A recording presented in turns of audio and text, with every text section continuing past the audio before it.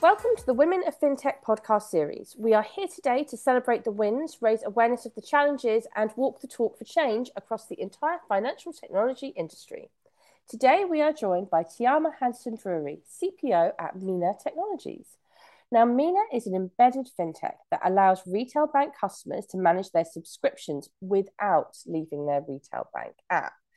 Tiama is an internationally recognized product leader, board director, C-suite exec, public speaker, corporate advisor, and leadership mentor. Her chief product officer experience spans the US and European roles in large multinationals and high growth tech scale ups. So she is here today to share her story and some of the lessons learned along the way. Tiama, it is great to have you finally here with me on a show. Thanks, Nadia. I'm so excited to be here. And it's so nice that we actually got to meet in person serendipitously a week ago, but now seeing your face again, this is a good month, I'd say. Yeah, absolutely. And I'm just so happy to have you here with us. So before we go into everything about you, just tell us a bit more about Minna and what makes it so special. Sure. Okay. Well, this is one of the passion points. I love to talk about this. So I joined Minna a little over a year and a half ago, actually, due to your firm.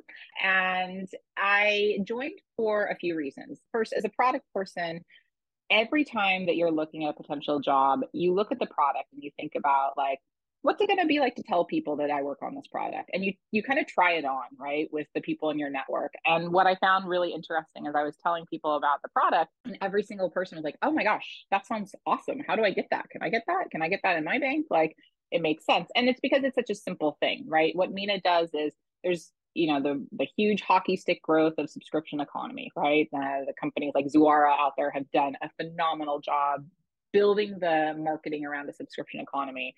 What that means is that almost every person I talk to has a subscription, right? And actually, on average, they have like 11. And so, what they know about that subscription is that it's one, hard to remember that you have it because we sign up for them so easily. It's literally like sometimes signing up with like a switch of a button. And it's also difficult to stop spending on those subscriptions when you need to. And here we are recording this at a time of, record level inflation, extremely high cost of living. Macro events like that often have major shifts on when people want to take control of discretionary spend, and subscriptions are one of those things. So what our product does is we make it like self-serve, easy for you to manage your subscription in your retail bank. And so every time that I told someone about that, they were like, "Oh my gosh, I need that," because everybody knows that they would like to. If it's not about canceling a subscription, it's at least they want to pause it when they go on their summer holidays, or they're not watching, they're not streaming from Netflix anymore because they just finished The Extraordinary Attorney Woo, plug for that show.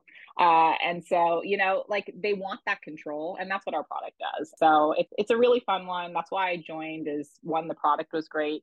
Two, the leadership team and the investors were great. Three, the culture was amazing. I mean, just very unique, typical Swedish fintech, just doing really special things. And lastly, you see the impact on people. Like that's really what it's about. I care a lot about financial literacy and building up financial competence. And this, in my way, is a way of contributing to that because we tell people that they're spending a certain amount of money on subscriptions and we let them control that spend in a way that works for their budgets.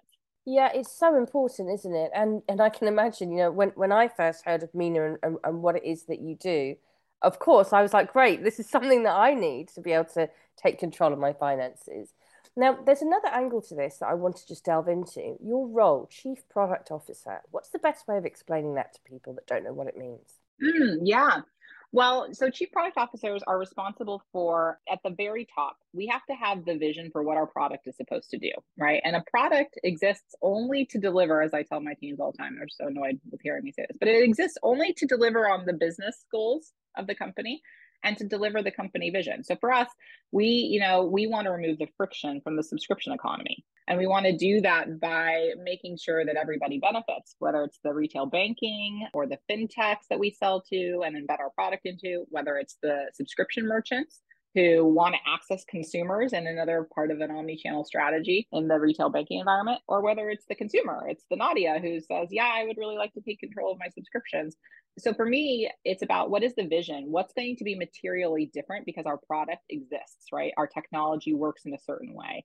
And it's painting that vision both for the investors, but more importantly, I would say for the teams that are responsible for delivering it. And then it's creating the strategy for how do we do that. It's nice to say that we're going to have a subscription management tool that removes friction from the subscription economy, but how? Like how is that going to happen? What features is it going to work? Who are we going to sell it to within the banks? Why are they going to buy it? Why do they think it's worth paying a certain amount for it?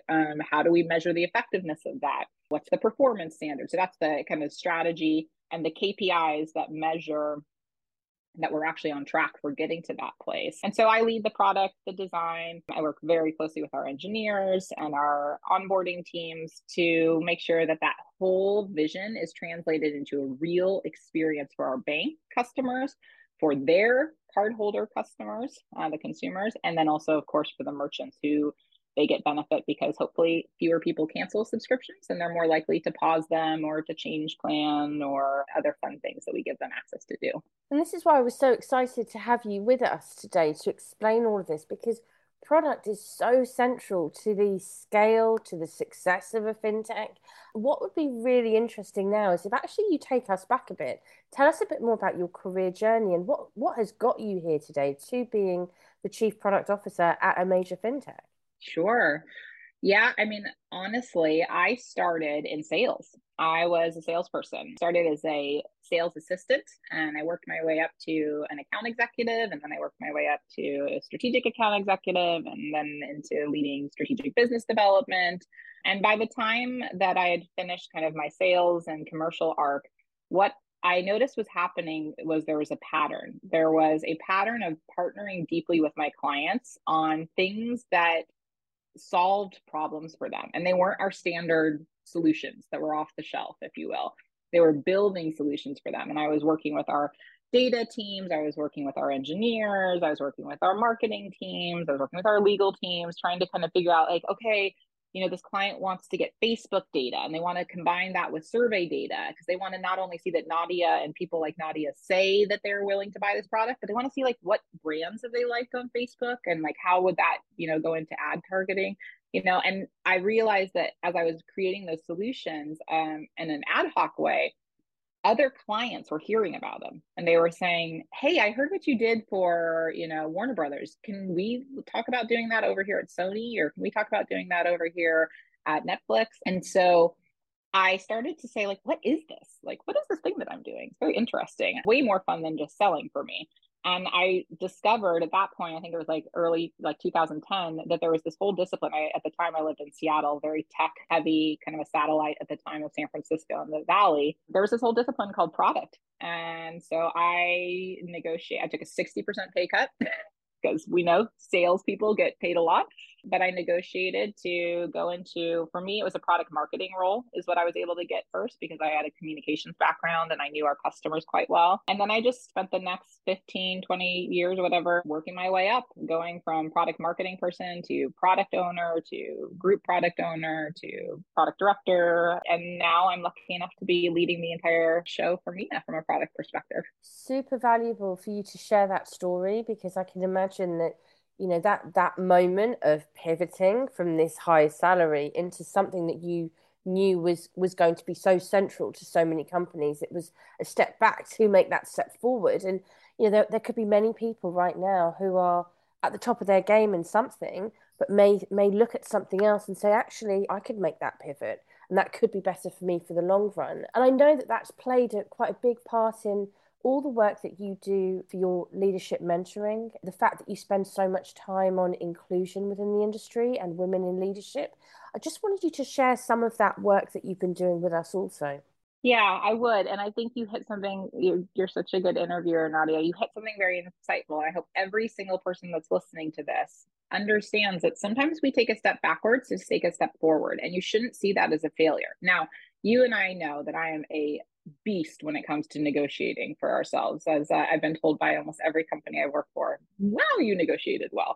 And that's because I know my value. right? And I'm confident in that. But sometimes you need to know your value is going to be best expressed by making a change. And sometimes you have to be realistic. I'm not going to go into a entry level product role and be making that salary that's reflective of bringing in $5 million quotas. Like that's just not going to happen, right? So you need to understand yourself and what really drives you and what motivates you, and then be okay that sometimes it means taking a step backwards.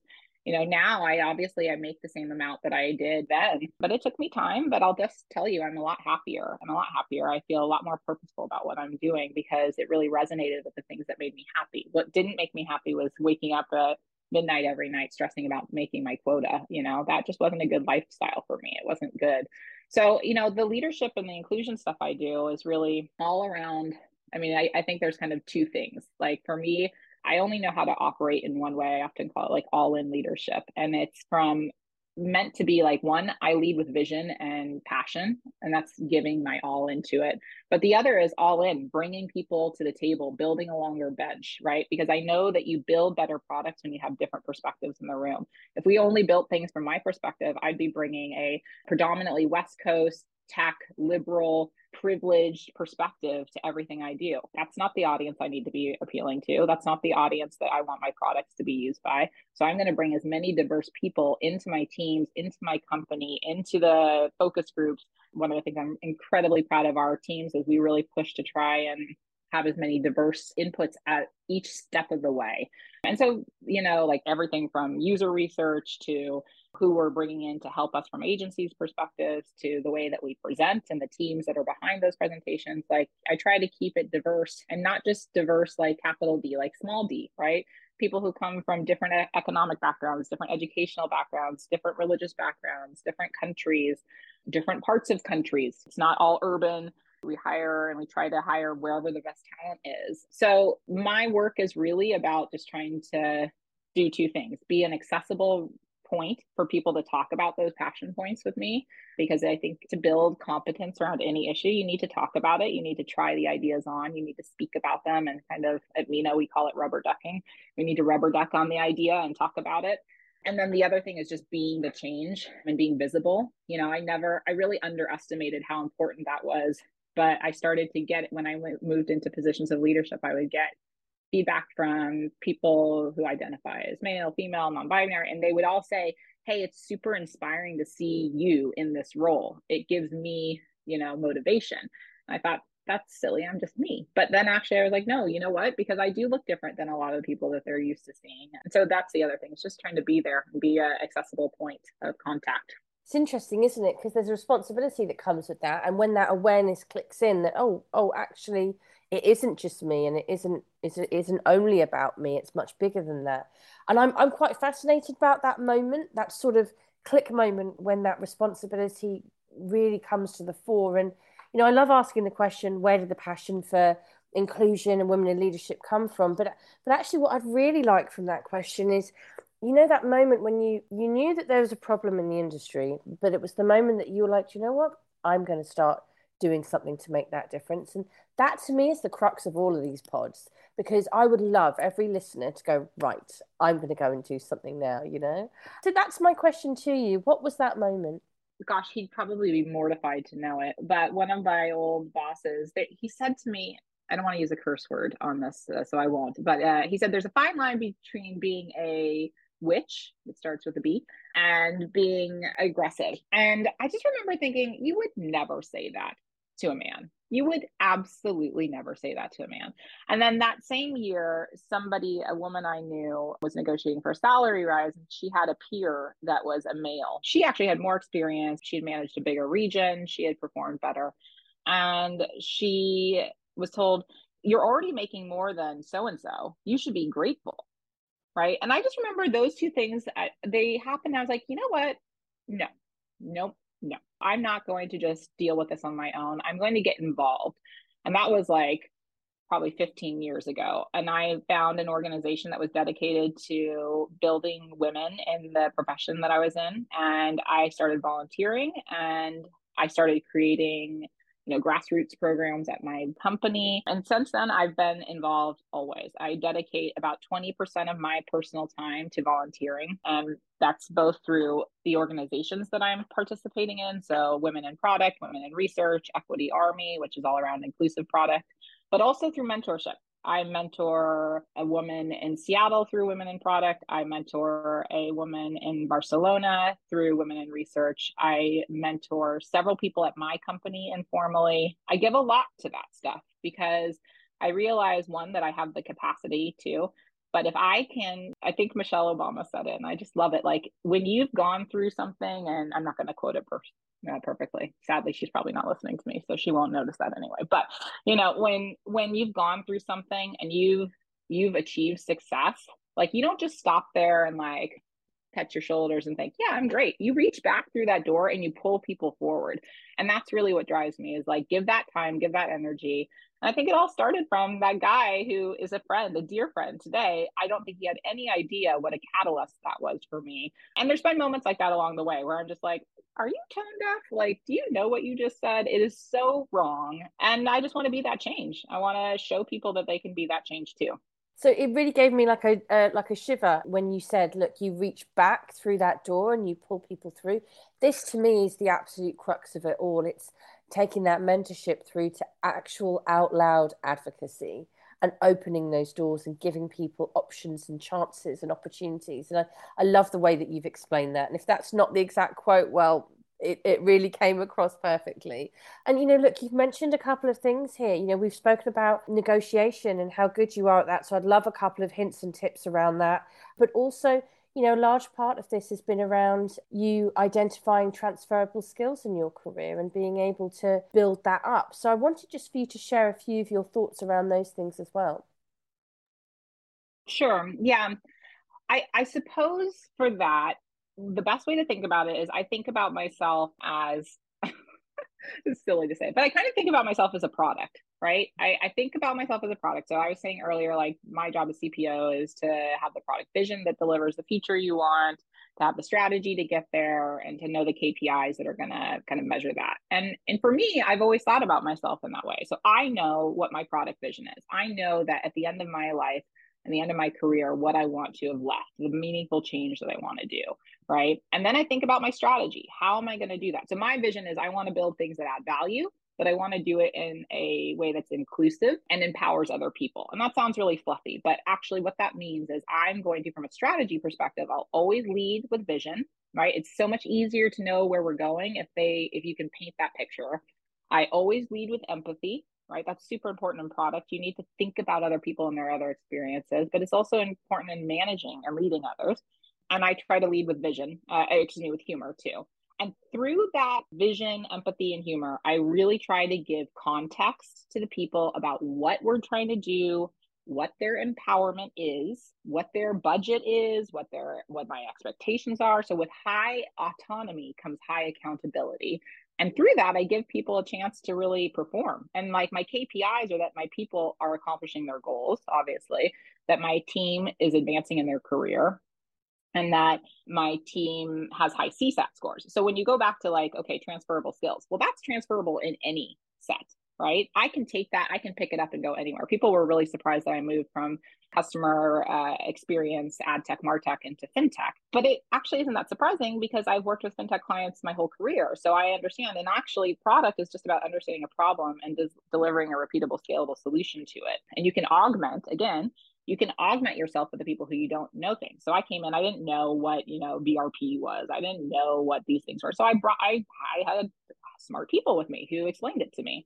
So that's the transferable skills. Think about what you're doing and abstract out. Like, don't think about like, okay, well, at my job, I do this with this, and this. It's like, no, abstract out a layer. What are you doing? What's the value you're creating? And is that probably valuable in other places? Yes, I think it is. And if you go into those interviews with confidence and you can talk about how that's transferable, my guess is a lot of people could change industries and roles more easily. And then I guess the negotiation comes also from thinking about myself as a product, because I think about the value that I am amassing all the time. And I'm confident, as a product person, you do research like on your competitive set, the market changes that are happening, the regulatory changes that are happening, the technology changes that are happening. And I think about what's happening in my role and what's happening in my industry, and how, I reached out to you recently and said, hey, I'm trying to get some information on salaries and what's happened in the product world over the last year, because I want to negotiate with my teams and I want them to negotiate with me. So I pull that data in and I just try to arm, I go with confidence. I mean, do you know that, like, I think it's 60% of women have never negotiated their salary, and that the majority of people, like 75 or 70%, women say that they will leave a job to get a salary increase than do it at that company. I mean, anyone who's listening, think of how awful that is. You're going to lose your female talent because they don't want to negotiate with you and they don't know how to negotiate with you on their worth. That's so much less valuable for you as a business. So, encourage your teams, show them how to do this. I do things like using market data. I talk to, recruiters. I talk to other women about what they earn. I talk to other people in my role about what they earn. And then I go in and I try to create a very compelling case for whoever would be the decision maker, whether it's, at my point, the compensation committee for the executive team, or whether it was my manager. And I ask for it and I negotiate, and I try to remember negotiation isn't just cash. There's lots of things that are meaningful to me. There's the ability to travel. There's the ability to invest in my professional development programs. There's equity. There's, time off. There's all sorts of things. So, then I try and negotiate. And I suppose, yeah, those are some of my tips. Like, because I think of myself as a product, I think about continuously evaluating myself annually and thinking, like, am I getting paid for what I'm doing? Am I investing in myself in terms of the skills that keep me cutting edge? Am I demonstrating the value? Am I marketing myself effectively? Those have been some things that have helped me, I guess. I don't know if that's useful. That is so useful and stuff that everybody can take on board. Like, I love that concept of building evidence around things, like always being ready to give that evidence to say, this is the value that I bring. And I think that is something that we've almost got to retrain ourselves to do. Like I heard it in a panel talk that I was within a couple of years ago, but having a folder in your inbox where you just forward yourself every achievement, you just forward that to yourself. So at any point that you need to represent yourself well, like a product, you've got the evidence right there. Because I forget everything good I've done, I forget. I tell you what, I remember the stuff that I didn't do well, but the stuff I do good, I forget. And that's part of my psyche that I need to work against to look after my career. So it's really, really helpful what you've shared. And I can't believe that we're already at the final question. I feel like we could talk forever. But my final question is all about the fact that when I opened up this podcast, I said, we're here today to walk the talk. And I love inspiring the audience to go and do something. So my question to you is, what would be your call to action for the audience listening to this podcast? Oh, wow. There's so many things, but I think I'm looking up right now. So it's Reshma Sajani who said it, be brave, not perfect. I think that's been a very important mind shift for me. It's about being brave. I don't need to be perfect, right? And we know that women often, I'm trying to get a friend to go for a role right now. And I sent them the job description and she said, oh, yeah, but I can only do these three things. And I was like, who cares that you can only do the three things? You can do so much more. And just because you haven't done everything on this job doesn't mean that you're not ready to apply for it. And I think what the being brave, not perfect is about is, if you really do know yourself and you know what you're capable of, bet on yourself and put that foot forward. Yes, you may not always know exactly where you're going, but you've got your tools. We've got all these things that we can use to feel our way forward. And we don't always have to know exactly what we're going to get out of it, but you're going to get more if you keep going. And so I say, be brave, not perfect. Think about what that means for you and reach out to me if you need to have someone to talk about that. I'm on LinkedIn. I get contacted by people all the time, and it really gives me a lot of joy to talk with them about their journeys and where they're going, and bet on yourself. This has been such an important and super valuable podcast. I feel like you have allowed us all to take away so much learning that we can put into our own day to day to be able to bet on ourselves. And thank you so much for sharing that. It's been a fantastic podcast. Thank you for joining me on the Women of FinTech podcast series. Thanks, Nadia. And thank you for everything you do for women and for this industry. We're better because of you.